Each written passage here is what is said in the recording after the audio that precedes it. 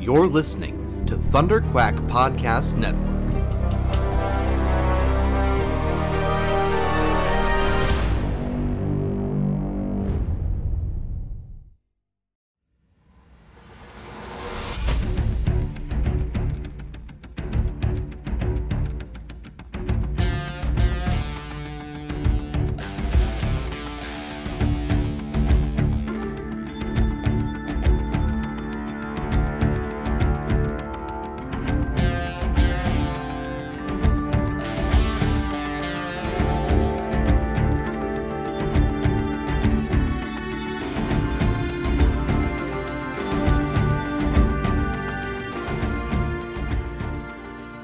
Hello and welcome back to the Thunderquack Podcast. Enough said for our recap of The Falcon and the Winter Soldier. I am one of your hosts, Michael Cohen, alongside the astonishing Amanda Conkin and spectacular Curtis Finley. How's it going, guys? Doing really, really good. Yay, I'm good too. It's nice to be here. We're going to talk about The Falcon and the Winter Soldier. This is going to be spoilery. We're going to review the whole series. I like right here, right off the bat, if you're not caught up on the series, go watch it before you listen to this. Yes. But The Falcon and the Winter Soldier, or as it's called at the very end of the series, Captain America and the Winter Soldier. Right? Yeah. Spoiling things right away. Yeah, exactly. Well, I feel wanted like to though, say if it so people they were didn't warned. know what they were getting into while they were watching the show, they didn't understand what Marvel was. So I feel like I would agree with that. It's if you walked away from The Falcon and the Winter Soldier disappointed, you watched the show wrong. Because I have seen a few people who are kind of like, oh well, I don't know, and it's like, well, that's on you, actually. That's not on the show. I have a few grapes, and I'll talk about those later. Later on. It's not without faults, but it is absolutely a sequel to Winter Soldier, like to Captain America Winter Soldier. Like this is even more so than Civil War, because Civil War was actually an Avengers movie. it was. It bothers me to no end that it gets billed as a Captain America movie. Yeah, but it's very focused on Cap and Bucky, but it does feel very much, especially because it's the Russos and they end up making the next two Avengers movies after that. Yeah. So it's like they kind of started to establish their style with that. But although they did Winter Soldier as well, but this one very much is like Falcon and the Winter Soldier is very much in the style of Winter Soldier. Even also having it in the name, in the title again. It's what everybody it's funny to me because it's what everybody asked for, and then they get it, and then a lot of people are like, yeah, but like, can we get back to the story? And it's like, this is the story, you guys. the personal stuff, the human stuff, that is the story. And as a matter of fact, the plot of Falcon and the Winter Soldier is probably, in my opinion, the weakest part. The whole Flag Smasher part of it, it's like we'll get into it in a little bit, but the best part is the just Bucky and I would watch 5 more episodes of just them hanging out in Louisiana, fixing a boat and playing catch with the shield. Like that to me is the best part of the series for sure. Let's run down the stats though. Let's get into the nitty gritty here. Falcon and the Winter Soldier is a 6-episode limited series on Disney Plus. Stop asking for season 2. That's not how these shows work. It's executive producer, created by Malcolm Spellman, directed by Kerry Skoglund. Again, just like we talked about last time, the teams are tight on this. This isn't like traditional TV. It's all directed by one person. And written by a much smaller team than you would expect a TV series with this kind of scope to have. So written by Malcolm Spellman, Michael Castelline, Derek Kolstad, Dallin Moosin, and Joseph Sawyer. Music by Henry Jackman, with a killer closing credits theme song the Falcon and the Winter Soldier. So good. And then of course it is starring Anthony Mackie as Sam Wilson / Falcon / Captain America, Sebastian Stan as Bucky Barnes / the Winter Soldier, Wyatt Russell as John Walker / Captain America / U.S. Agent, Aaron Kellyman, who people might remember from a little movie called Solo: A Star Wars Story, as Carly Morgenthau, Daniel Bruhl as Dancing Baron Zemo, Emily Van Camp as Sharon Carter / Power Broker, Danny Ramirez as Joaquin Torres ... / maybe eventually the Falcon ? I might butcher this name. I apologize. Adepero Oduye as Sarah Wilson, Carl Lumbly as Isaiah Bradley, Julia Louis-Dreyfus as Countessa Valentina Allegra de Fontaine / maybe possibly potentially Lady Hydra, and how did you pronounce this? Clay It's Bennett. Clay. Okay, Clay Bennett as Lamar Hoskins / Battlestar. Man, what a cast! Like just it's like a huge cast of characters, because this isn't even everybody. Like there are a lot more supporting characters that are throughout. But let me start off right now by saying the biggest mistake in this entire series is that the senator guy, who appears in multiple episodes, is absolutely forgettable, and they should have stunt cast that role. They should have done what they did with the senator in Iron Man 2, who was played by oh my god, his name just fell out of my head. I can't remember. I don't remember Iron Man. You guys know who I'm talking about, the Hail Hydra. Gary Shandling. Thank Shandling. you. Yeah, Gary Shandling. Yeah, him. I was thinking, my brain was going somewhere else with it, but and I couldn't. It's one of those things he's where a memorable personality for sure. Yes. Well, the second that you like think the wrong thing, but it's like so close, and then your brain just like cycles in the wrong answer, and you're like, I know that's not it. So I thought that was a huge missed opportunity.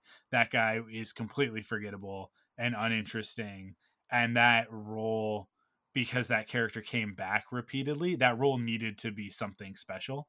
And they I don't even remember there being a senator in the series. Exactly. So. Exactly. And that's exactly what I'm talking about. So as we've talked about before, we talked about in the last episode, the purpose of this group specifically is that I'm the MCU addict. Curtis is our well of comic book knowledge, and Amanda represents the average viewer sort of thing, right? which is it's an important part of the conversation, because for me, it's like, if these movies only service the comic book fans like Curtis, then a lot of people are going to be like, I don't care. Yeah, why I don't care about the like because there are a million more characters that could have had cameos in this story, but didn't, because it would have just been cameo, which is what comic book fans generally want. And for me, if it would have just been all tied into the MCU, or like complete reimaginings, or like let's do something different, then comic book fans aren't going to have any fun, and average viewers are going to be kind of annoyed. So it's like there's a balance, and it's got to serve all three.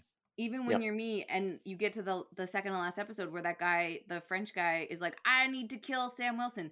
I don't know who he was nor why he was relevant. Yeah, that so. Let's talk about that a little bit. Let's talk about that. He's also not very memorable of a character. But was he in earlier episodes of Falcon and the Winter Soldier? He was in the first episode. He was in the first episode. He's also in Winter Soldier. At the very beginning on the ship. He's Batroc the Leaper, played by George St. Pierre, who is like an MMA guy. I recognize the actor, but I do not remember how he was related to He was on the boat in Civil War. At the very beginning of the movie, like Winter Soldier. The opening of Winter Soldier, when Cap jumps out of the plane without the without the parachute. Without a parachute, yeah. And then goes and Black Widow beats the crap out of everybody. Yeah. I really need to rewatch Winter Soldier, but yes. Yeah, you do need to rewatch Winter Soldier. So the whole point of Batroc being in there, and they executed this really poorly.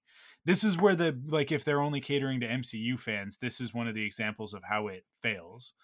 Because MCU fans, I think, are paying attention to that stuff. Comic book fans, I think, are paying attention to it because it's Batroc, because it's a comic character. But the average viewer, I think, is sitting right where Amanda is, which is like, why is this guy important? Well, if you go back to Winter Soldier, there's a moment where Sharon Carter basically relays the information to Steve that Fury hired Batroc to capture the boat, the Lemurian Star. I remember now. Right? I remember now. To get the intel. Yes. To get the intel. intel. Download the servers. Yes. Yeah. Oh, and then they set him up, and okay, I remember. So the idea in Civil War is that it's like spy stuff, right? So So Fury hired Batroc Winter Soldier, right? in order to give them a reason to send in Cap, which is the cover to send in Black Widow. Right. So there's multiple layers, and that's all to point back to Fury as double crossing SHIELD. Right? He's trying to get that intel away from SHIELD so that he can use it against SHIELD. When the truth is that actually what's his face? Director what was the director in Redford, director Redford. Yeah, Robert Redford's character was actually after it because it's all part of the Hydra the three helicarrier things, killing everybody. So the implication here is that this retroactively, because of a line that Sharon Carter says in, I guess it was at the end of the second to last episode, the penultimate episode, where she's making the call and she's like, hey, I broke you out of that Algerian prison or whatever she says. I don't remember the exact line, but she's talking to Batroc in that. And then we find out that he's working with, the Flag Smashers. He's been hired by the power broker, who is Agent Carter, is Sharon Carter, which all points back to Sharon Carter was potentially working with Hydra the whole time. Maybe. Oh, right. Maybe. Or she had her own agenda, and she's actually been questionable the entire time. Maybe she was never a good guy. Because the turn in this is that she was a good guy, but then got left behind in the midst of everything that happens in Civil War and Infinity War and Endgame, and I presumably didn't get blipped or didn't get blipped. Yeah, I guess blipped. Yeah, and she was there the whole time. Although in Endgame, she does come up in one of the scenes where they're showing all of the people that are missing. But that's explained really easily by the fact that she went underground. She was just in hiding. Yeah. She was becoming the power broker, right? Yeah. So, but then the very end, we're kind of jumping around, but the very end being the reveal of her as power broker, which a lot of people guessed by the third or fourth episode. It's the whole, we never get to meet the power broker, and she's just working on behalf of the power broker. It's all just a cover. And I didn't, because I don't know who the power broker is. That was another thing where I was like, is it too obvious that it's her? Or is the power broker just some big epic thing that you never do see? I just didn't know if the power broker not being acknowledged was a comic book thing where it's nobody ever meets the power broker. So it's it's with these double layers, multiple layers of things in shows. I can never tell if it's a building to something that I should be investigating as an audience member, or if it's just something that I sit back and be like, well, I guess it's comic book lore. So they definitely wanted to keep that a mystery because it's different than who it is in the comic books. Okay. Well, Power broker is not Sharon Carter in the comics. Yeah. So, and I mean, this is a perfect example of the MCU taking a comic thing and using it to subvert expectations, right? Yep, Which, and that's fine. I like being surprised. It's kind of a reverse of what they did with the Mandarin in Iron Man 3, right? Yeah. Which by the way, we just got the first trailer for Shang-Chi. And now we've So seen excited. the true Mandarin finally on screen. Yeah. I can't wait. I'm so excited for Shang-Chi. I'm really gonna need, because I just, all I see is Kim's Convenience and he does comedy, that I'm just gonna have to get into. But I guess Aquafina, I guess there's supposed to be. It's gonna be a funny comedy, movie. Don't worry about that. Okay, cool. They cast him for a reason. Yeah. But anyways, we're not here to talk about Shang-Chi. We're here to talk about Falcon and Winter Soldier. That's fair. So my overall thoughts on Falcon and Winter Soldier is that it delivered on exactly what it needed to, and it definitely glossed over the stuff. It doesn't want you to pay attention to the stuff that wasn't important. The Flag Smasher stuff in the long run is not that important. It was a way to get the story going. Kind of like the Extremis in Iron Man 3. Exactly. Yeah. The important stuff here is Sam's journey, Bucky's journey, and I think Walker becoming U.S. agent. Like those are the important aspects. And then I do think that setting up Power Broker is going to be important for one of the Disney Plus series in the future. We'll talk about that when we talk about the post-credit sequence. But I think that moving into Cap 4, which they announced, I guess they announced that on Friday. Yeah. With the finale. It's really just all setting up that it's setting up Sam as Captain America, and perfectly. I mean, like that's the whole point. But the thing that they did that I love, that I didn't think they were going to go there, is like they talked about race. They had a conversation about it, and I think that audiences are a bit split. And I just, to speak candidly, like the people that I follow on Twitter, it does feel very split down the middle when I look at like the people of color, Black people in particular, that I follow on Twitter that are talking about Falcon and the Winter Soldier. It's very polarized. Like they're either 100% behind what the story did, or they are upset about a few of the places where it fell short for them. So I'll say, like, my opinion as a white guy is that I found it very impactful and very meaningful, but that is the opinion of a white guy, so take that for what it's worth. It's not as important in this conversation as the opinion of people of color, particularly African Americans in this conversation, because that's what ultimately it's about. It is about a Black man in America taking up the mantle of Captain America, strapping that shield to his arm, and what that means. I don't know any of the writers. I only know their names. I don't know what they look like. Are any of them African American? You know what? I don't know. I don't know. we can research this as you guys are talking, for sure. I'll take a look and see if I can find any. Yeah, I'd really like to know. I know that the director, Kari Skoglund, is a white woman. Yeah. But yeah, it would be interesting to know if this is I mean, I know Anthony Mackie, of course, African American himself, but if he's just being fed the lines from a white writing team, that would be good.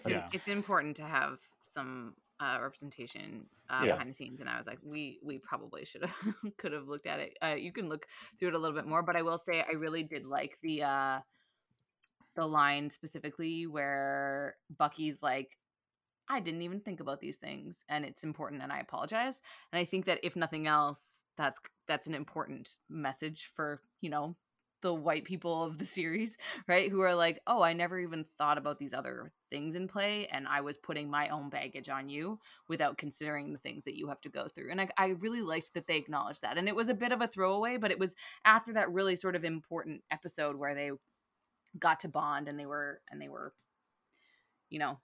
together and just like living life, and Bucky really seeing the impact of all of the things that Sam had been going through. And I think that was important, and I'm pleased that they acknowledged that. I've taken it for granted that I had assumed there were writers of color. So what did you say, Curtis? Go ahead. Um, d- are you doing your overall thoughts here? Is this what Oh, you're, I was you're just doing I here? no, I was just Yeah. commenting on the. Oh, I guess I could. Do you want? That was my just Why don't you comment on that continue on specific with thing. that, and then Yeah. yeah, go for If it. you want me to keep doing my overall thoughts, I guess. Yeah, sure. Uh-huh. Yeah. All right. But from a just sort of fun perspective, that it took me a bit to get into it. And we were talking on a Thunderquack podcast where Mike was like, but do you realize that Captain America at its core is exactly what's happening in Falcon and the Winter Soldier? And I was like, oh no, maybe I just like Captain America because of Chris Evans. But then the more that it got into this story, I was like, oh no, I like this dynamic. And it's just because it's so much more just about humans. Like, even though they're super soldiers, it really at the core of the story, it wasn't about the super soldiers. It was about the humans. And even though Bucky's a super soldier, you just sort of forget that. Like, I love that moment where he goes to like fix the thing with his wrench, and he's like, I forget about the arm. I'm right-handed. And I just thought that was just like a cool, just like sometimes it's just people doing things. So yeah, I like the ability to turn. I mean, I guess it's like the way that we idolize different people. And it's like, hey, we're going to choose this sort of beacon of the military and turn him into Captain America. What could go wrong? And you're like, it's just so obvious that you're like, if you look at people that way, like, how can you turn? And I think there was a lot of commentary after that, right? About the idea of like building up soldiers to be a certain way and then punishing them for who they become.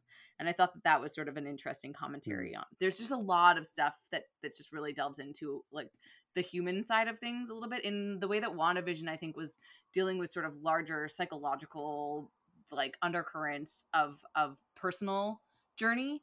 I think that there's something really interesting about this particular series, taking individual people but having them speak to the larger systemic, like, military industrial complex, and like all of the inner workings of like how society functions and what we value and how we set people up for success, or how we toss people aside after we're done with them, after their utility is gone.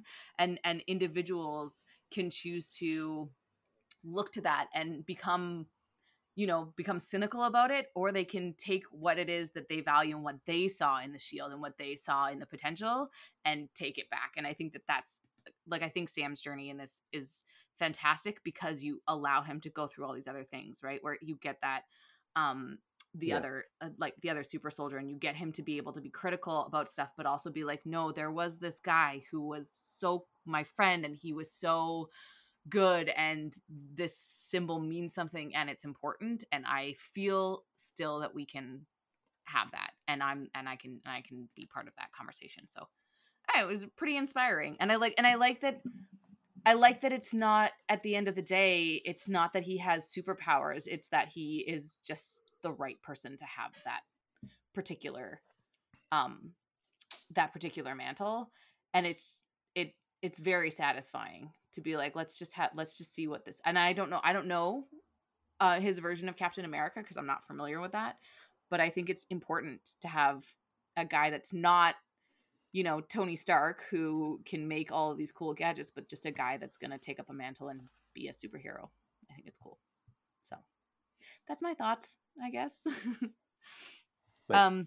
Cool. I'll interject here really quickly because I have an answer to the question about the I guess the racial makeup of the writers' room. So Joseph Sawyer, one of the writers, and more importantly, I think the executive producer, essentially showrunner, Malcolm Spellman. They're both African American. Okay. Malcolm Spellman previously did Empire. Was it Empire? Is that what I read? Oh, Okay. I think we talked about this previously, just about how they're plucking out the people that they're giving showrunning stuff are coming from these very like niche stories, and their focus is. Anyways, I feel like we chatted about that beforehand. I actually didn't realize the director was a woman. That's interesting. Yeah, I think, could it be better? Yeah, it could be better. Like the that writer's room is still primarily white. The other three writers, from what I could Google there, appear to be white. White men. Big surprise there, right? But one of the writers I do think is the creator of the John Wick franchise. Yeah, yeah. Nice. But I Fair do enough. think they Marvel Studios is making a concerted effort Mhm. based on the fact that the lead, like the head writer of this show is black, and it's directed by a woman. Like that's And a that's truly amazing. This big macho show A is Canadian a woman. Canadian Canadian woman. woman. Yeah, especially Canadian woman in her 50s. Yeah. especially the fact that it is exactly what you say. Like it like this is. I don't know that it gets much more I inadvertent misogynist dog whistle than the Captain America aspect of the MCU. I'll explain that because there's a lot to unpack there. There's a really weird phenomenon here. I think that everybody on this podcast knows who Captain America is, who he should be, what he stands for. I also have seen, particularly in the last year, especially back in January in the American Capitol, a whole lot of very fascist-leaning, I don't how can I say this at being as mean as possible, but also keeping it PG. We get Just it. We get it. We know who you're horrendous, talking about. horrendously white men. Yeah. Yeah. With logos and iconography emblazoned on their bodies, whether it's tattoos or t-shirts or literally carrying Captain America's shield, attacking the Capitol. The thing that like directly acting against what I think we all know objectively. This isn't an opinion. This is like objectively what Captain America would be against. But the thing with those men is that they have twisted these characters to represent their ideologies, and so to make the decision with this specific franchise to go in this direction, or this aspect of the franchise, it's like a franchise within a franchise, right? To push it this way, and to make that concerted effort, like it's important that they did it, but Well, it is because also, I think it needs to be applauded because we need to celebrate these movements in the right direction so that we continue moving in the right direction, right?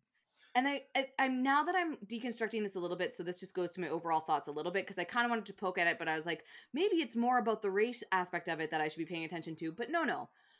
There's also a lack of females in this film. There's some standout cameo people. I love like the Kellyman is fantastic in it, and like obviously Sharon Carter, and to have Val in it, but they're individual characters and they don't, and Sarah is fabulous too, and that sort of female representation. But this isn't a story about women, so it's interesting though to have a really macho story have at least a bit of a female lens in it by having a female director. I think that's interesting. I hadn't thought of that. I had assumed that it was directed by a black man. And because of just the content and what was there, and I'm kind of like, it's interesting now that I'm like, it means that it was set up to have a white female voice and then a black male voice as the writer, and for those two voices to tell a story is sort of interesting lenses. And when you talk about intersectionality and like diversity, I think there's you lend a different perspective to things in interesting ways that keeps it from being a fully white male driven macho military narrative. And I think that interesting and important. So I don't know whether that's here or there, but it's just, this is discoveries that I'm having while but I mean, like, I think you touch on an important aspect of the story, which is that it is a military narrative. This story is a lot more brutal than other, like think for a moment about the conversation around Wanda needing to answer for her crimes in WandaVision. She didn't kill anyone, right? Yeah, right. Yes, she was torturing people, like inadvertently, like, and once she realized it, she stopped, right? Yeah. But like the outcry when that series ended of like, she's just gonna walk away, they're not gonna do anything, she's not gonna stand trial. Sam Wilson like kills people in the first 15 minutes of this series. Oh, In right. that opening sequence, over like in international airspace, he is a military contractor, otherwise known as a mercenary, right? Like we're using semantics to get around the fact that he is a gun for hire that the American military brings in when they can't legally kill people on foreign soil. That's his role at the beginning of this series.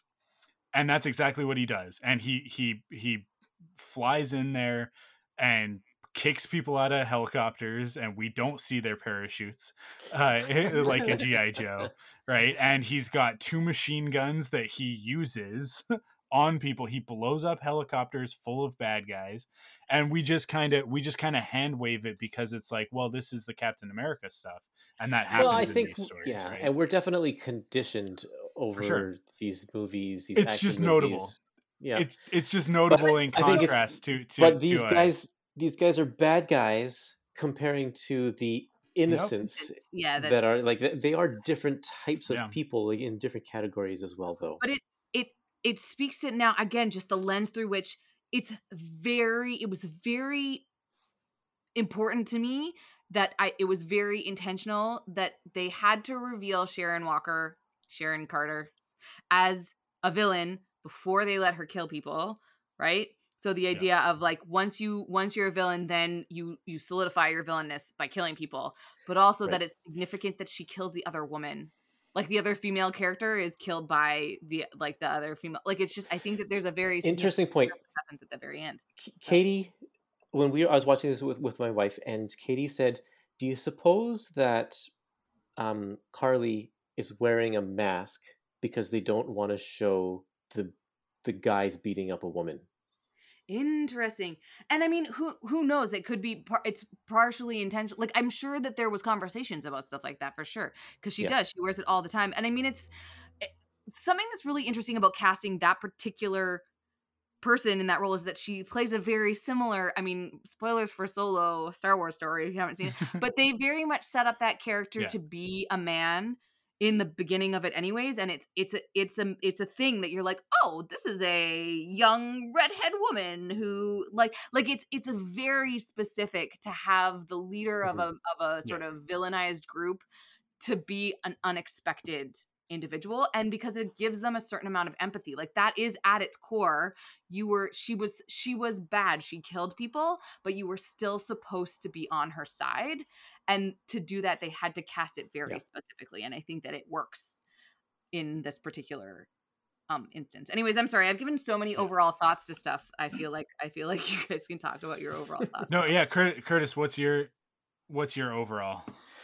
My overall thoughts is I had a really great time watching all of these episodes. I thought it was quite well done and well written. However, I think that I probably would have preferred it as a 2.5-hour movie rather than a 6-hour TV series.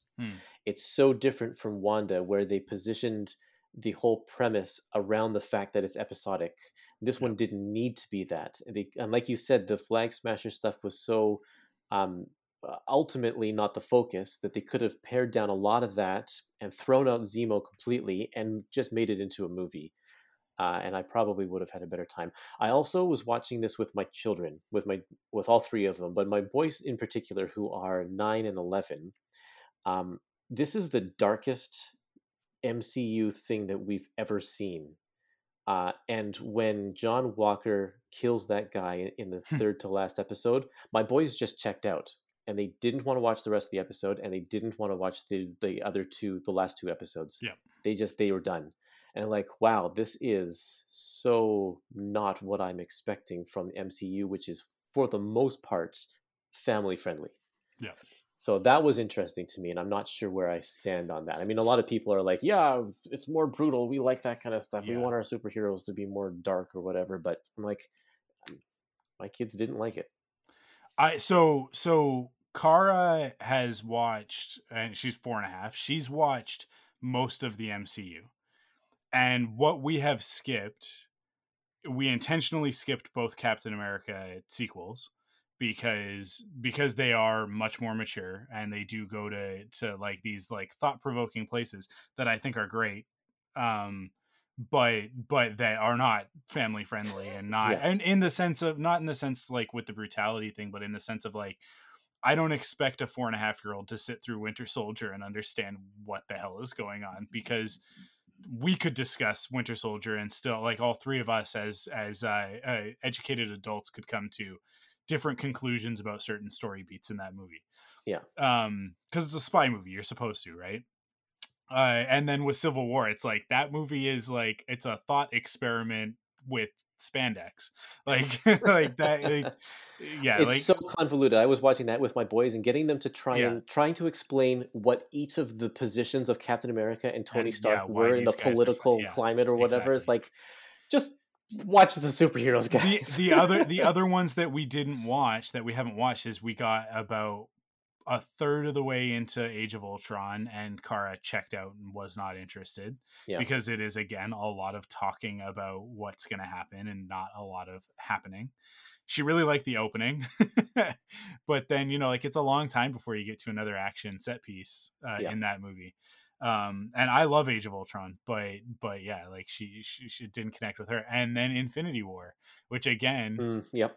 opens really strong, and hey, there's Spider-Man, hey, it's Doctor Strange and Iron Man, which like all my favorite characters, which also happen to be some of Kara's favorite characters, go figure.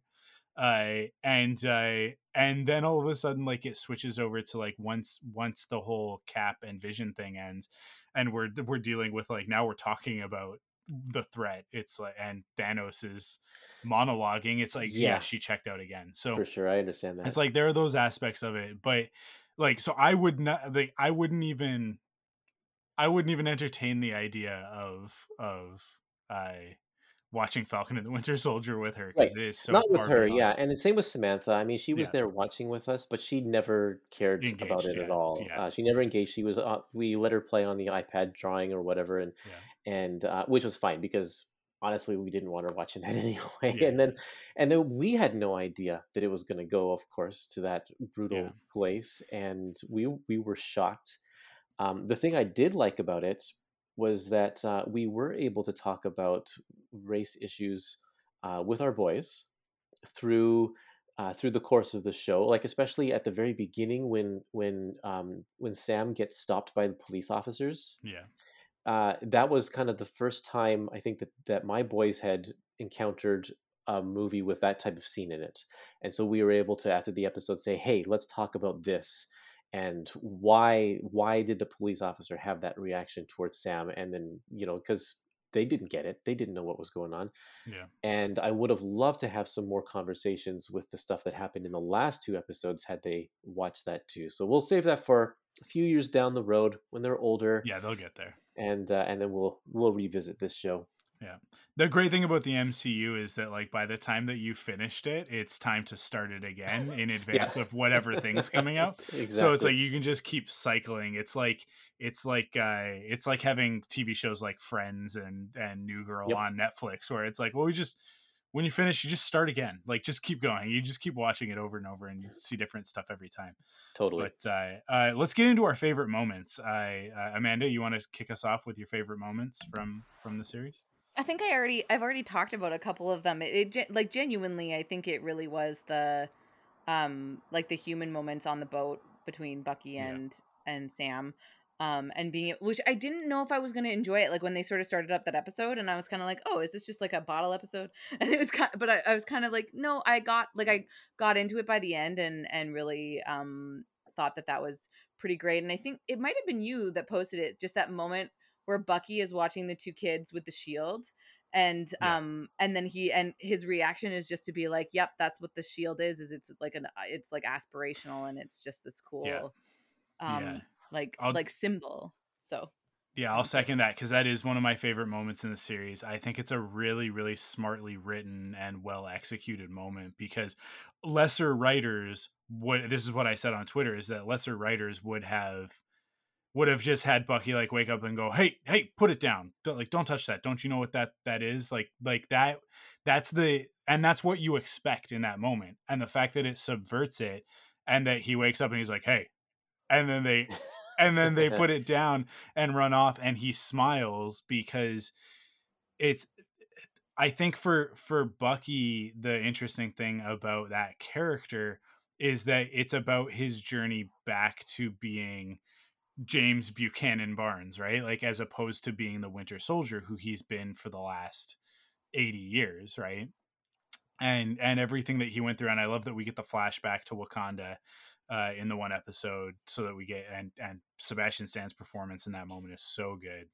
Oh my gosh, that happened so early in the series. I totally forgot Yeah. that all of the like badass soldier Yeah, chicks came back. the Kingsguard. Yeah, What are they called? The Dora Milaje. The Dora Dora Milaje, Milaje. They yeah. were one of my favorites. Sorry, but anyways, carry on. But yeah, I mean, like it seeing him in that moment, and him being he's not the Winter Soldier in that moment. He's Bucky Barnes. He's the same guy that picked up Steve to go to the Stark Expo in 1940, whatever that was, right? Like that sees the flying car and is like, whoa, cool, right? He's like, and that's the same Bucky that's like, I read The Hobbit in 1937 when it originally came out, right? Like, Yeah, I love it. like, Yeah. like he's a very different person from hard Winter Soldier who's all like got the face mask and, you know, is shooting mines underneath moving vehicles and watching them explode and stuff. Like and that juxtaposition is on display in the series. But like, it would be really easy to just lean into the Winter Soldier stuff and then not give Bucky the softer moments. And my two favorite moments are that moment with the shield, and then a total throwaway moment at the very end, like literally the very end, like the montage of like where is everybody at the end of the series, when Bucky shows up with the cake at the there's like crawfish boil that's going on the dock, yeah. and he just shows up like oh, that's Uncle Bucky. That's who he is in that moment. And then like we get that great montage of him joining Sam's family in a very official capacity without anybody needing to say anything, without any dialogue necessary. And the moments of flirtation with Sarah are great, and they definitely build into that like in the previous episodes. But yeah, that moment, and then like when he's like holding up his arm, he's got like the three kids dangling off of his arm. Oh, that's so And good. it's just like, it's this, I've heard complaints that like that the story focused too much on Sam, and that Bucky didn't get closure, that they kind of just like hand waved it away, and like just like, and then he went and did the thing that he needed to do, and it's like, yeah, but we dwelled on it already, and we got to see the moment, and that was really it. Like going and talking to the father of the guy that he killed, like that's all we needed. We don't need to spend an entire episode digging into it, and then like him giving the book to the therapist and whatever, right? Like, But he also doesn't get as much because he was so bad for so long that I think if you focus too much on him, it's like you start to be like, how much can he I really think that do? it was enough of his story, and Yeah. his story's not, in this context, is not as important as what needs to be said about Sam becoming Captain America, because Bucky is going back to being who he was, right? He's returning to a previous state. He's not taking on a new persona. I wanted him to become the White Wolf by the end of this, and for that to be like the official moniker of the character. So I was disappointed that they didn't do that. So I understand where people are coming from. But at the same time, like those final moments and that montage of him joining Sam's family, like that's all I need to know, that beyond just like him meditating and them like basically using technology to deprogram him in Wakanda, he's actually done the work now. Like he's free of the Winter Soldier. It's not gone, but it's no longer holding him back from living his life, which is what it was doing before. So like I got all of that in those moments. I can understand if other people didn't, but for me it worked. And it's one of the strongest things. And then all of the Isaiah Bradley stuff is just off the charts great. It's so good. the black Captain America, the Oh, one yes, from yes, the old yes, the yeah, old guy. yeah. Carl Yeah, Weathers' character. can I make a comment just about the Winter Soldier Yeah. arc? Yeah. I think that that whole arc got a disservice right from the start because Marvel positioned the two characters, and they had this whole mystery of who's going to carry the shield. Right. And I think because of that, they really stalled out both of their storylines till the very end to keep that mystery going. In the comics, Captain America is both Bucky and Sam at some point. Captain America at one point dies, or he's assassinated, and Bucky takes up the mantle of Captain America. And another time, Captain America ages really rapidly. He's an old man, and so Sam Wilson steps in as Captain America. So both of them, from a comic perspective, could be Captain America. And so Marvel purposely was trying to keep the comic fans guessing the entire way through these 6 Yeah. episodes. And because of that, I think that Bucky's story, which should have been wrapped up, I think, like halfway through after Zemo was all done and everything like that, and then get to see a little bit of his life, not in a montage of him actually acting out what he's been learning or whatever. And I think that I would have preferred to see Anthony Mackie or Sam Wilson become Cap a little bit sooner to explore that a little bit more as well. But now we have to wait for like 4 years before Captain America 4 comes out to actually get any of that. Is that how far out that is? Do we have a date on that? I don't think we have a date on that exactly, but I mean, they've already got like 14 movies in the queue over the next 2 or 3 years. Yeah, here's the thing.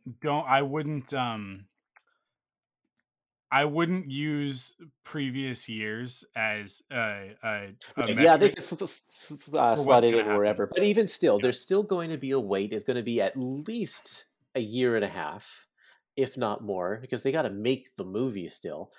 And I think that I would have just liked to see them settle into their newfound personas a little bit sooner in the series, since it was a series. So here's the thing. Here's what I will say. We're gonna see Captain America before Cap 4. I guarantee it. We'll see this character again. In one of the Disney Plus shows or in one of the movies that's coming out. There's no way that we don't. In the same way that like that Steve Rogers was in a lot of it. In fact, I've never done the count, but I would say that Chris Evans probably has the most cameos, screen minutes. I don't know about screen minutes, but he's in the most, like the highest number of movies, because he's in all of the Avengers movies. He's in his own Captain America movies, all 3 of them, and then he's in Thor: The Dark World. Dark World For like a split second. But he's in there. And he's also Spider-Man movies. He's also in Spider-Man: Homecoming. So, like Iron Man is in Spider-Man. Iron Man is in the Hulk. Iron Man is. It's not as many. It's not as many. I don't know. I don't think it's as many. But in any case, like I think because these characters, some of these characters mean so much to the MCU in general, and I do think like Sam becoming Captain America is going to be a topic of conversation in other movies. And so like I wouldn't be surprised if a post-credit scene at the end of Shang-Chi involves Cap showing up to give him the invitation to join the Avengers or something like that. Like I think that we'll see that at some point happen. I would love to see him make an appearance in Quantumania, the next Ant-Man movie, because yeah, of course, because of the fact that he was in the first one. And so for them to have like comes from, and there's the whole Wasp Cap joke of like, oh, so you call him Cap now, and it's like it would be a great moment for them to be like, so do we call you Cap? Do we still, you're not Falcon, right? Like and Ant-Man's the perfect place to do that. So I think we're going to see the character in multiple places before then. You brought up a question that I have though for you Yeah. guys. Is the Captain America with Sam Wilson, is it this Falcon hybrid or is this something unique to Falcon and the Winter Soldier? No, No, it's it's exactly. It's the costume is like 100% accurate. yeah, I was Oh wow. very surprised yeah. that they pulled It's that Wow. off. yeah. They did Because it. it's pretty Yeah. epic. It's great. And the way that Oh, he it's fights with the fantastic. wings and the shield Yeah. Oh is yeah. like epic. Where I'm like, how do you Yeah. control those wings with your brain? Like, is it to like make Yep, them it's really cool. like it's I've Yeah. never thought about that before about how he makes the wings work. I literally just came up with that in my head right now where I'm like, wait, I haven't thought Well, through these the are new logic. wings, new Oh, okay. Wakandan wings or whatever, Yeah. right? That's So fair. I it's They just I read his did brainwave. yeah, I did, or at least I do at some point need a little bit more of a connection to the fact that it's Wakandan tech, and I want to know how it's better than the previous stuff. Because like when he pushes the truck back up onto the thing, it's well, like it's made of vibranium for one thing. yeah, That's kind of yeah. the main I think thing. that'll be the biggest thing. But I do want like an explanation in another story of like, yeah, we made Cap's new suit and it does all of these different things in the same way that like we've gotten explanations with Iron Man's armor and the Black Panther's outfit and stuff like that. But Yeah. I'm sure we'll get there. Curtis, did you give your favorite moments? What were your No, favorite moments? my overall favorite moments. Now, Amanda already kind of mentioned that she forgot about this moment, and it's one of her favorites. Is I did like when the Dora Milaje came in to confront Zemo, and Zemo I really liked as well. I thought his character got wasted halfway through by just kind of tossing him out and not actually doing anything with him, which was too bad because they really built him up as a really cool character. But I love that interaction between him and all of these other characters in that one hotel room or wherever they were when they were doing that fight. My favorite moment is when Bucky's fighting one of the soldiers and she just like does something to his arm and his arm falls off. Yeah. It's like they And then built in a Sam's like, fail did you safe because know? Did you they know that? didn't. Yeah, did you know? He had no idea, which is smart. They didn't know if he was going to turn evil again, so they built in a failsafe. Of course, I loved that moment. I thought it was great. And then just all of the moments where Sam got to connect with the super soldier of the past with Isaiah.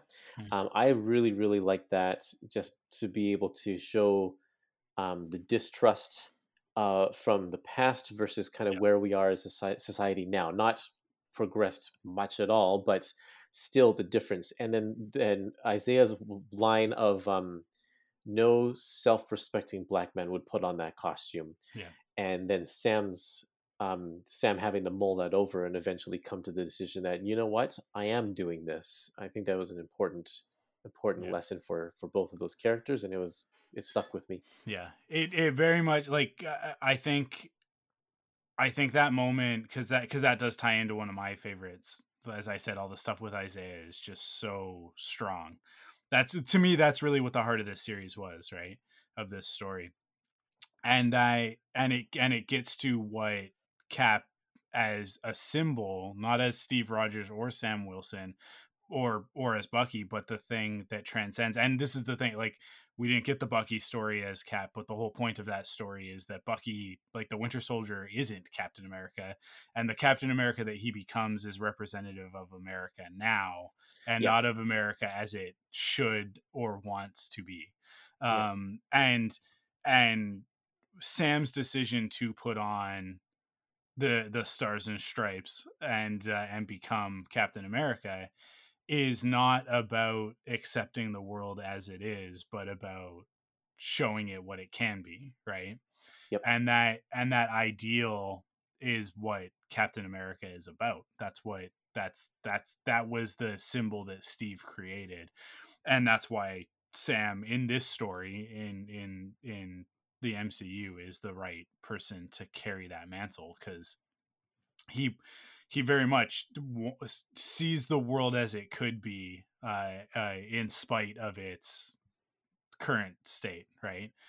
Knowing full well, and like you said, like the scene with the cops in the second episode, just like showing us exactly what the world is, and it's like only once there's the bank moment, and then there's the cops, and it's like the world sees him as a black man until they realize that he's the Falcon, and that shouldn't mean anything. And like that's No. obviously Yeah. an analogy for like basketball players and movie stars, and right, like the whole There's that Brooklyn Nine-Nine episode as well, where Terry Crews is stopped on the street, and as soon as the white police officer finds out that he's a police officer as well, it's like, oh yeah, sorry, I wouldn't have stopped you if I had known. So like that stuff to me was really powerful and worked really well. But let's segue from that into our MVP, our most valuable player in the series. I'll start off right away by just saying I think that it's Carl Lumbly as Isaiah Bradley. I think without him in that role, absolutely crushing those scenes. I mean, there are probably other actors that could have done it as well, but I think they cast him for a reason. And the fact that he is also John Jones in the DC animated universe, the Martian Manhunter, and he also plays the Martian Manhunter's father in the TV show Supergirl, as a nod to the fact that he was Martian Manhunter in the animated stuff. Like, so here's an actor that is already an iconic comic book character, and he's just gonna go ahead and take another one with Isaiah Bradley. The way they adapted that story to fit this narrative, I think was really smart and really well done.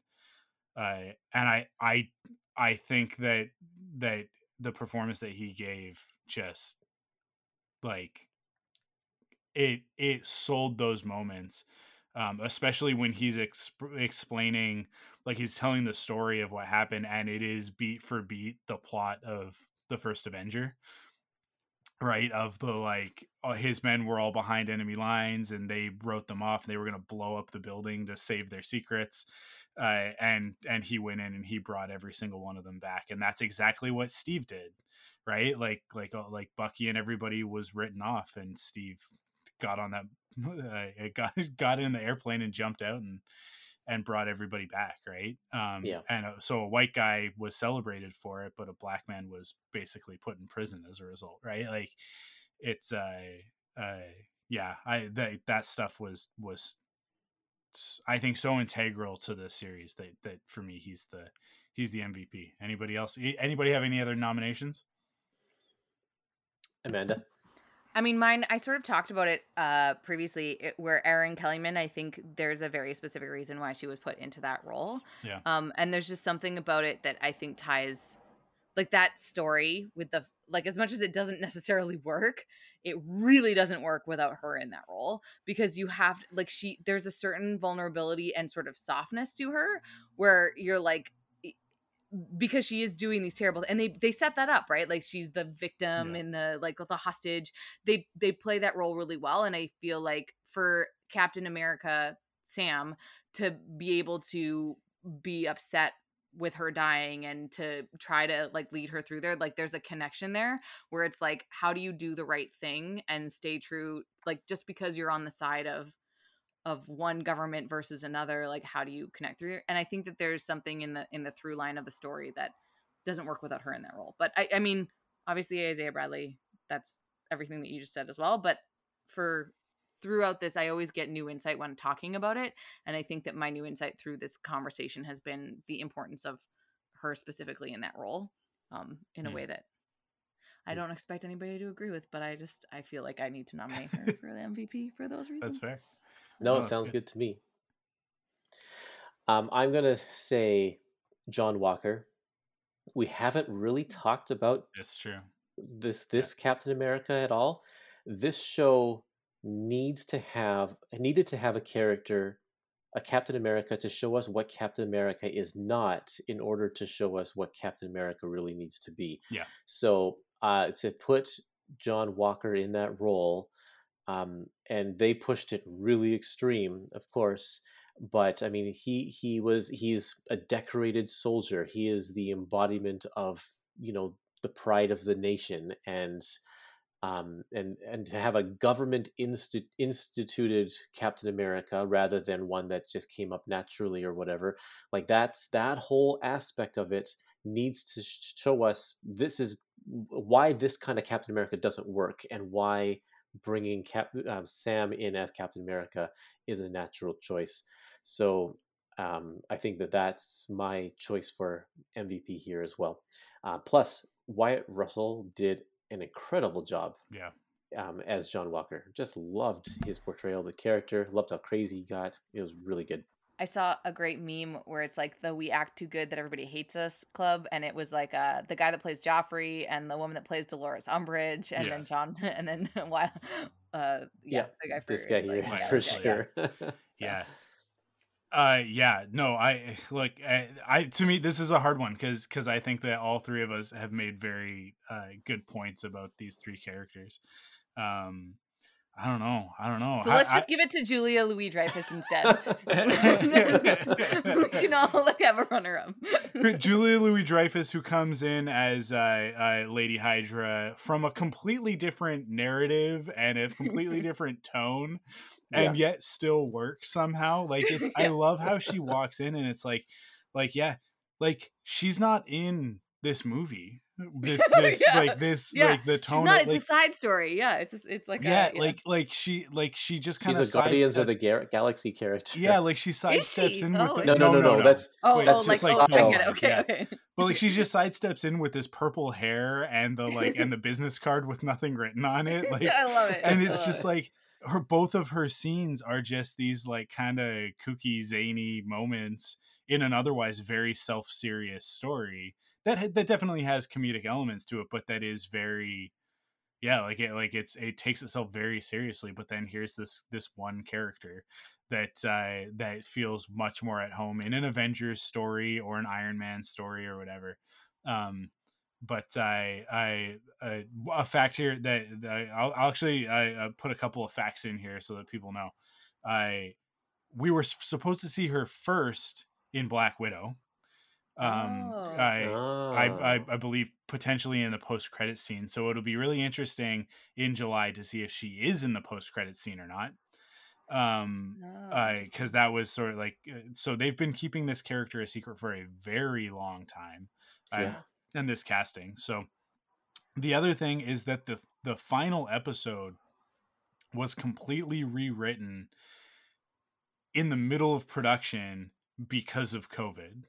Not because, we got to change things and production has to change because of COVID regulations, because the Flag Smashers were going to use a virus in order to do what they were going to do. And so they made the decision to change it. So like those feelings of like the final episode feels weird, rushed, and disjointed. There's a reason for that. And because it's like why they went into they locked them into this space, and you're like, it doesn't make lock any them sense. Into this space in order to like get them out of this space. And the Flag Smasher story has no conclusion to it. It does like where they end up makes no sense, and that's why it's because of COVID. I was asking those questions when we were watching. That's interesting. Yeah. Wow. So I do think like I think it'll be interesting when we eventually get to hear the story. This was shot like during COVID. Yeah. Like in the beginning, I mean, this was like supposed it started to, before. The series was supposed to premiere in like September of last year of 2020. Like this was supposed to be the first thing out. It was supposed to be. We were supposed to get Black Widow in May, and then the next thing would have been Falcon and Winter Soldier in like September, October, and then November would have been WandaVision. And Eternals and Eternals, right? Or actually, Eternals November, and then I think maybe WandaVision was supposed to be like December or something like that. WandaVision didn't move much, but the fact that it became the first series was the big shift. So, a lot of stuff got affected by this, by COVID and changed significantly. So like all like the power broker stuff at the end, like I think that a lot of it a lot of it was affected here. So so I guess we're just gonna award the MVP to Julia Louis-Dreyfus for coming in? We can or just do we call wanna it a make this three-way tie for the Yeah, three-way Emmys. tie? yeah. That's not really how Yeah. MVPs work, but that's okay.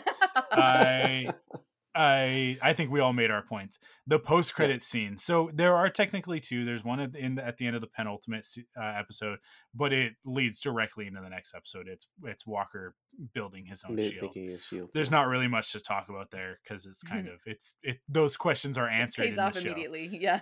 I was thinking that maybe that meant that we weren't going to see it, like that we wouldn't see him again until we see U.S. Agent. But obviously at the end of the series we do get him coming back, oddly joining them and everybody kind of being okay with it, and There were so many things about Walker that I didn't want to like be a bummer on your MVP nomination there, Curtis, but like I just, to go so extreme with how he kills the guy and then try to get out of it and be like, but he still is good at heart. It would have been, in my opinion, just the way that they already made him take the serum, which was already a thing that, like, I don't know, just to... So here's the piece of context that I think you're probably missing that Curtis and I have, which is why I think we're going to be a little bit softer on the character and the way he behaves. He is going to be a part of the Thunderbolts or whatever the Thunderbolts becomes in the MCU. Like that, I don't know what that is. Exactly. So the Thunderbolts is at a certain point, Thunderbolt Ross, who we know from the Hulk stuff, right? And he's the guy who you know from the Hulk stuff. No, if you paid attention to the William movies, Hurt. Do you know William Hurt? Oh. Who comes in Civil War. You got to let me finish my sentences before you say that you have no idea what I'm talking about. Fine. It's all good. Okay. Who comes in Civil War. So that's Thunderbolt Ross, and he creates the Thunderbolts when Norman Osborn is the Secretary of Defense and gives Thunderbolt Ross the like go ahead. The Spider-Man guy? Yeah. And this is all in the midst of Civil War. So in the midst of everybody picking sides, and like Tony is like, no, everybody's got to register and get trained as superheroes, and Cap is like, that is your security is giving up freedom, so we're not going to do that. In the midst of all of that, the Avengers don't exist. So the American government, much like they do with Cap in this story, step in and go, if the Avengers don't exist, then we have to create the Avengers in case aliens attack. So they create the Thunderbolts. Now in the comics, in Civil War, the Thunderbolts are much more overtly villainous and obvious to everybody else that like this is not going to go well, because they literally take quote unquote rehabilitated villains and make them superheroes, but they're not superheroes. They're all working for Norman Osborn and Thunderbolt Ross, who are both bad guys in the Marvel comics in their own ways. But is that what the Ms. Lady Hydra thing is setting up? So it was all pointing towards that. Bringing in John Walker as U.S. Agent, everybody was like, "Oh, they're gonna set up Thunderbolts. This is a direction that they could go with this character because of what they're sort of implying about him being murderous, and if he gets the serum and stuff like that." They threw a wrench in it by introducing the Contessa, yeah, but also like, yeah, she is a great person to do that. And is she like Amanda Waller? I don't know. I think that's what we'll see, is that she'll be very much like an Amanda Waller, and that's like sort of the way that they've handled that character. I think that's what we're getting. So I do think that we are pointing towards the Thunderbolts, but that with it being less about, because the Norman Osborn element isn't there, because that's a Spider-Man character and that's still in that weird gray area where Sony technically owns the rights. I think that we're gonna get a twist on it where it's like, we're gonna get the Thunderbolts. Maybe they won't be called the Thunderbolts, but we're gonna get the same concept where the Contessa, she is gathering villains, and they're gonna be her weird twisted superhero team. But he's supposed to be kind of bad. It's one of those weird things where it's like, well, then make him bad and just keep him bad, and then just. But he has to be bad in an understandable and justified, like a Punisher type of way, right? He can't be bad in the way that Crossbones went bad in Civil War, right? Where it's like, oh, he was Hydra the whole time. He's a straight up villain. He just wants to kill people. That's not what John Walker is about. John Walker thinks he's a hero. Was that the other guy that was like the burly dude with and he was like a soldier guy and his name is Crossbones? Cool. Yeah, that's the villain that he becomes, yeah. I don't think they ever say it in MCU, but no. How can you expect me to know that then, you guys? I like barely recognize the people. He's credited in Civil War as Crossbones, so it's fine. They don't call him Crossbones in it, but he's got the skull mask and he's got the crossbones on his chest. But checks out. Okay, yeah. Sorry. And then he blows himself up, and that's what sets off Civil War, right? So, gotcha. The post-credit scene though. The final one that we get is Sharon Carter being pardoned by that. I don't even know the name of the senator. They just call him Senator over and over. Senator Generic. Yeah, Senator Generic. So Sharon Carter gets the pardon, which is what Sam promised would happen. And they offer her back her old job and access to all sorts of SHIELD and U.S. government secrets. And she walks down the steps of the building, makes a phone call, and is like, I now have access to all of this stuff. Start lining up buyers.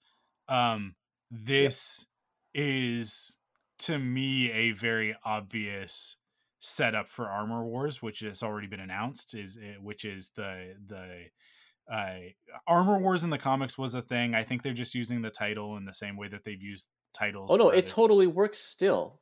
It does, but I don't think that they're gonna follow the Armor Wars storyline, quote unquote. But I think like we're gonna get a version of it. Basically, the idea here is that Tony Stark isn't around to protect his inventions anymore, and in the same way that Cap's shield means a lot, the Iron Man armor means quite a bit as well. And so Armor Wars is going to be about the American government losing the plans to all of this stuff that they've got. And Contessa, and Power Broker selling it to the highest bidders. So I think we'll see Justin Hammer back. We're obviously going to see War Machine. We already know that. I think that we will see Ironheart in that series. I don't know what the release order is, whether or not, because Ironheart's also getting her own series. So I don't know if we'll see her introduced. Maybe Rescue. Who's Ironheart? Ironheart is a successor to Iron Man. Oh, okay. I wasn't supposed to. Okay. No, but you don't know her yet. I know Justin Hammer. That's the other. Yeah. That's the guy from the Sam Rockwell. Yeah. So wait, Sam Rockwell. Yeah. I didn't know who Justin Hammer was. I thought he was somebody else. I forgot. So I think we're gonna see Power Broker come back in, or at least be connected to that storyline. That's what that's setting up. Yeah, I think that Contessa probably is setting up the Secret Empire series that's coming up, and Power Broker is setting up for Armor Wars. So it's cool that we're getting little teases of all of this. And then the live action series, or are they? Yeah. Oh, and then the other thing that we can't move on without noting is Eli Bradley is also introduced in this, who is the Patriot. Eli is the son of or the grandson of Isaiah Bradley. Isaiah. Oh, so cool. He has some super soldier serum in him as well. Passed through the generations. We didn't get any hints of it in this, but that is the case in the comics. And he Isn't becomes the Patriot somebody from Iron Man though? Iron Patriot is a character. Oh, okay, never mind. Iron Patriot is a character from the Civil War storyline, and that the first Iron Patriot is actually Norman Osborn. Oh, and that ties into the Thunderbolts thing, and actually, John Walker's persona before he becomes Captain America, in the comics, he's a supervillain called Super Patriot. Interesting. Wait, he's actually Captain America in the comics too? Oh, mm-hmm. Yeah. Cool. Nice. He was Captain America when Steve was Nomad, right? Is that? Steve just became a character called the Captain. Okay. I'll talk about that when I get into my recommended readings. Yeah. But yeah, so having Elijah Bradley introduced in this is another character on our In the Young checklist of Young Avengers. Yep. So just to give the count so far, so we've got Elijah Bradley, the Patriot. We have oh my Speed. god, yeah, Speed and Wiccan from WandaVision, and Cassie. And Cassie from the Ant-Man movies, who have all already been introduced, and we know that we're getting Kate Bishop in the Hawkeye series later this year, as well as Miss Marvel in her own series later this year, who's not technically a Young Avenger, she's just an actual Avenger, but and we know that Kang is, or maybe it's just still a rumor, I can't remember, Kang is going to be in Ant-Man 3. Kang is in Quantumania, yeah. So we could get a little kid, a teen Kang as well, who's also a Young Avenger. Kang the Conqueror is we haven't met him yet. Yeah, don't worry about it. He's a time travel. You're gonna love him. He's a time travel character. King the Conqueror sounds familiar. I feel like I'm familiar with in some capacity. But is he an Ant-Man person or is he? He's an Avengers villain. He's an Avengers villain, but he's being introduced in Ant-Man Quantumania. Gotcha. Ant-Man and the Wasp Quantumania is the full title of that movie, which is a mouthful. So that's why I just call it Quantumania at this point. But it's also confusing me though, because when you say Quantumania, I keep thinking about the Doctor Strange ones that were getting the Multiverse of Madness, because in my name the Quantumania and Multiverse of Madness are interchangeable. They're similar. That's in fair. My brain. That's fair. So yep. Okay. Recommended reading. What do you got for us, Curtis? Okay, so there is a lot of source material that this series pulls from. The majority of this series pulls from a really long run of Captain America in the 1980s by a writer named Mark Gruenwald. One of the most prominent runs of Captain America throughout Captain America's history. Very, very well loved and well liked. Everything about the U.S. agents, everything about Flag Smashers, all of that kind of stuff is directly influenced from these comics from the 80s. So I have to recommend the Captain America Epic Collections. They're volumes 12, 13, 14, 15, and 16. Which, just for all of you out there, if you've looked at an Epic collection, that's a lot of comics. It is, because they pack about 20 issues into one. And Mark Gruenwald did Captain America. He was writing Captain America for nearly a decade, and this isn't even all of his run. It's just the relevant parts. And I want to break down just quickly, very quickly, because most of you don't care. Volume 12 has the character Flag Smasher, who's they've interpreted in this version as a group of people rather than just one supervillain. In volume 13, we get introduced to John Walker as a supervillain called Super Patriot. He is like the anti-Captain America. He's so patriotic that he's actually, breaking laws and doing bad things. And then volume 14 is called The Captain, and that's the one that you want to read if you are really interested in John Walker's story, because it's Captain America decides he's disillusioned with the government, so he quits being Captain America. And so the government brings in John Walker to fill that spot. We meet Lamar Hoskins as well. He takes on the role Bucky and later becomes Battlestar. And that's all told in that story there. And then John Walker's descent into kind of craziness happens through Epic Collection 15 to 16. So you kind of want to, if you want to read classic Captain America stuff, that's where you want to go. There was a mini-series called Truth, Red, White, and Black, and that is it's a 6-issue mini-series, and that is telling the story of Isaiah. That's his first appearance. It really turned the whole super serum story on its head when we realized for the first time that Captain America was not the first person to be experimented on with this super soldier serum. It was really Isaiah. This, just an aside, is really interesting to note that Wolverine is known as Weapon X.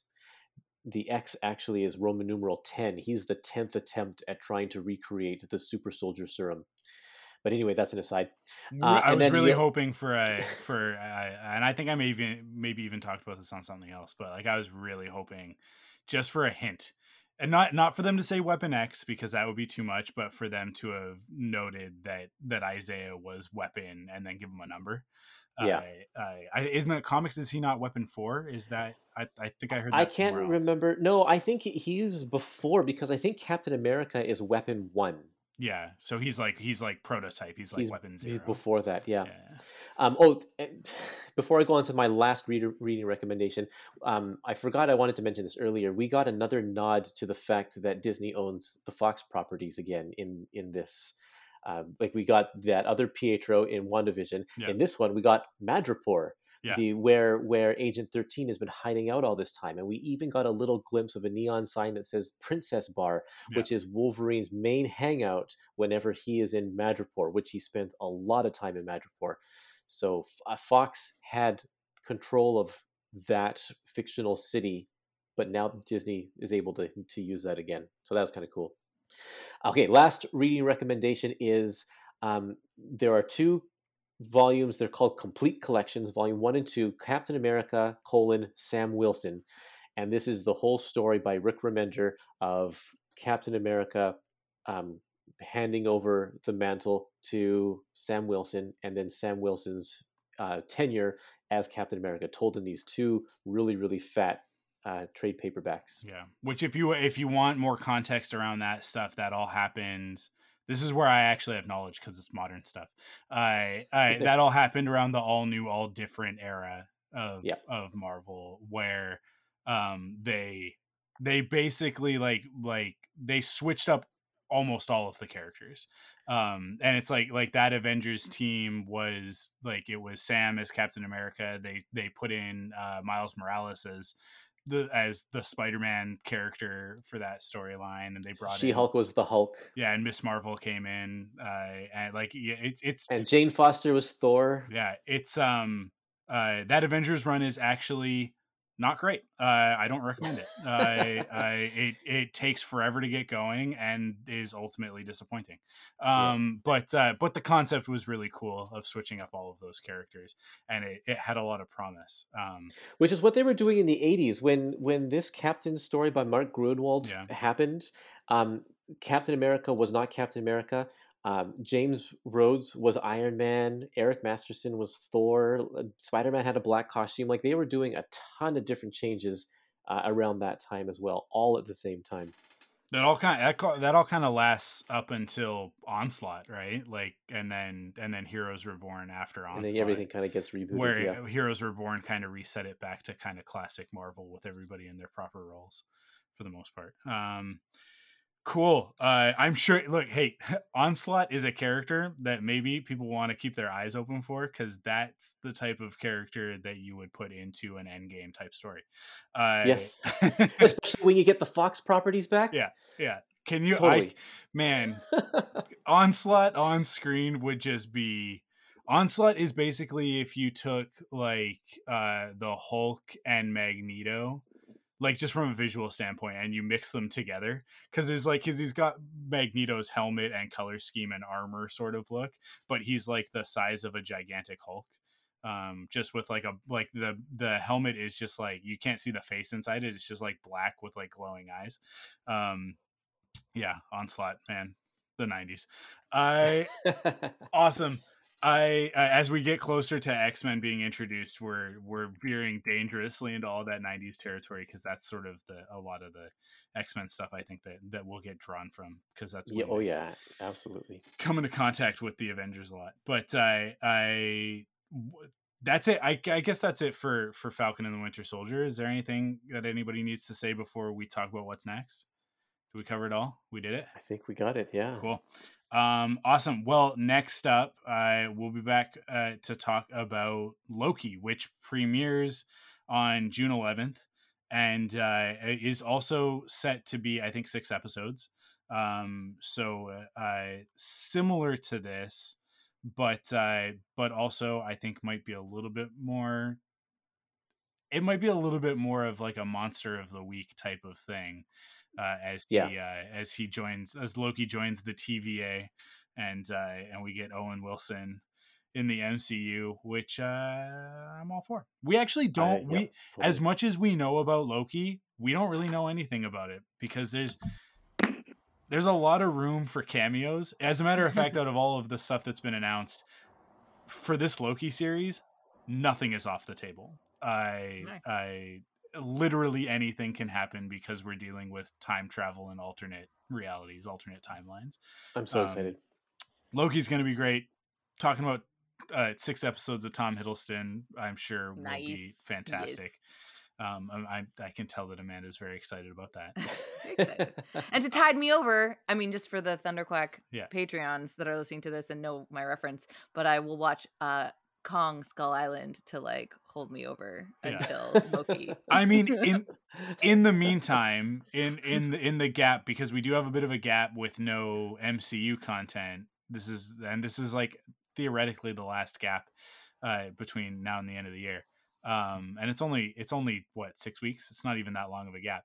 But we've got Star Wars: The Bad Batch premiering in a couple of weeks. May 4th is when it premieres on Disney Plus. Which is next week. It's not a couple of weeks, man. Is that it's next May week? next week. Jeez. Yeah. I gotta get my stuff in order for that. And that means that Rebel Cells is coming back, and we've got a new cast for Rebel Cells. It'll be me, Joe Hogan, and Kyle Avery. So I'm really excited about that. Really excited to talk about Bad Batch. Which is not something, you know what, like a few months ago I wouldn't have said that, but I'm saying it now. So I definitely tune in for Bad Batch. And if you like, if you're like Amanda and you've been slacking, you have all of the Clone Wars and Star Wars Rebels to catch up on. Don't bother with Star Wars Resistance. It's not that important, unless you really want to watch it. But yeah, definitely everybody needs to get caught up on Star Wars: The Clone Wars before the Bad Batch, and then get into Bad Batch. But that's a Star Wars thing. But just go listen to my other podcasts. You guys know what to do. Awesome. Thank you guys for listening, and we'll be back in, I guess we'll be back in around 12 weeks. Oh man. Actually, I mean, you know what? I'm wrong. We have a content calendar for a reason. The next thing that we're going to talk about is actually Black Widow, because Black Widow will premiere in the midst of Loki happening. Okay. Yeah. So the week that we would have talked about Loki, we actually are going to talk about Black Widow. We're going to do our Black Widow review. And then 2 weeks later, because we don't want to do 2 right in a row, but 2 weeks after that, we're going to talk about Loki. So we're actually 14 weeks away from talking about Loki. The next thing that we're going to talk about is actually Black Widow. So everybody keeps forgetting about Black Widow. And poor Black Widow. You know what? To be perfectly honest, I think we're going to all watch that movie, and then we're probably all going to instantly forget about Black Widow again, because it doesn't look that exciting. It'll be fine. It'll be a serviceable Marvel movie, but it would have been good had they actually released it back when it was supposed to actually be released, and it probably would have been watched by lots of people and made a lot of money, even if they did it digitally. But you know, So I mean, it will be available on Disney Plus Premier Access as well as in theaters. So. You're gonna force me to pay the $30 I know, to watch that. Well, I will. What are your options, Curtis? You can either. Hey, here's the thing. By then, hopefully, we're fully vaccinated. I mean, if we are, we'll go to the movie theater if the movie theaters are open. But if the movie theaters still aren't open, we've been fully vaccinated. We can actually watch it together. Whoa! What? I will be fully vaccinated by that point. Yeah. So there I'm you so go. jealous. I should be as well. So. I want my shot. Yeah. Cool. Well, thank you guys for listening. Do we have a sign off for this one? Did we come up with like a witty catchphrase for it? Nope. You want to just use the Pullbox podcast sign off? Enough Curtis? said. Sure. And then Amanda can use the quiver one. We'll use them both. No, Amanda, you got to save the quiver one for when we do Hawkeye. When we finish Hawkeye, you can use the quiver one. I will use it. So don't use it now. There were a lack of witty one-liners throughout Falcon and Winter Soldier. It wasn't the quippiest. because I could have pulled something from one of those, but oh well, whatever. Okay, I'll use the sign off. You end the episode. Oh, we're done. Thank you guys for listening. We'll catch you on the next one. Keep reading comics. Follow the Thunderquack Podcast on Twitter, Instagram, and Facebook by searching the Thunderquack Podcast. You can support us in 3 ways. First, by heading to the podcast service of your choice and leaving a rating and review. Second, by going to store.thunderquack.com to pick up some merch from your favorite podcasts. And last but not least, by heading to patreon.com/thunderquack to kick in with your monthly pledge of support and get cool rewards like early access and extended episodes. The Thunderquack Podcast is the official podcast of thunderquack.com. Head to thunderquack.com to discover more great podcasts.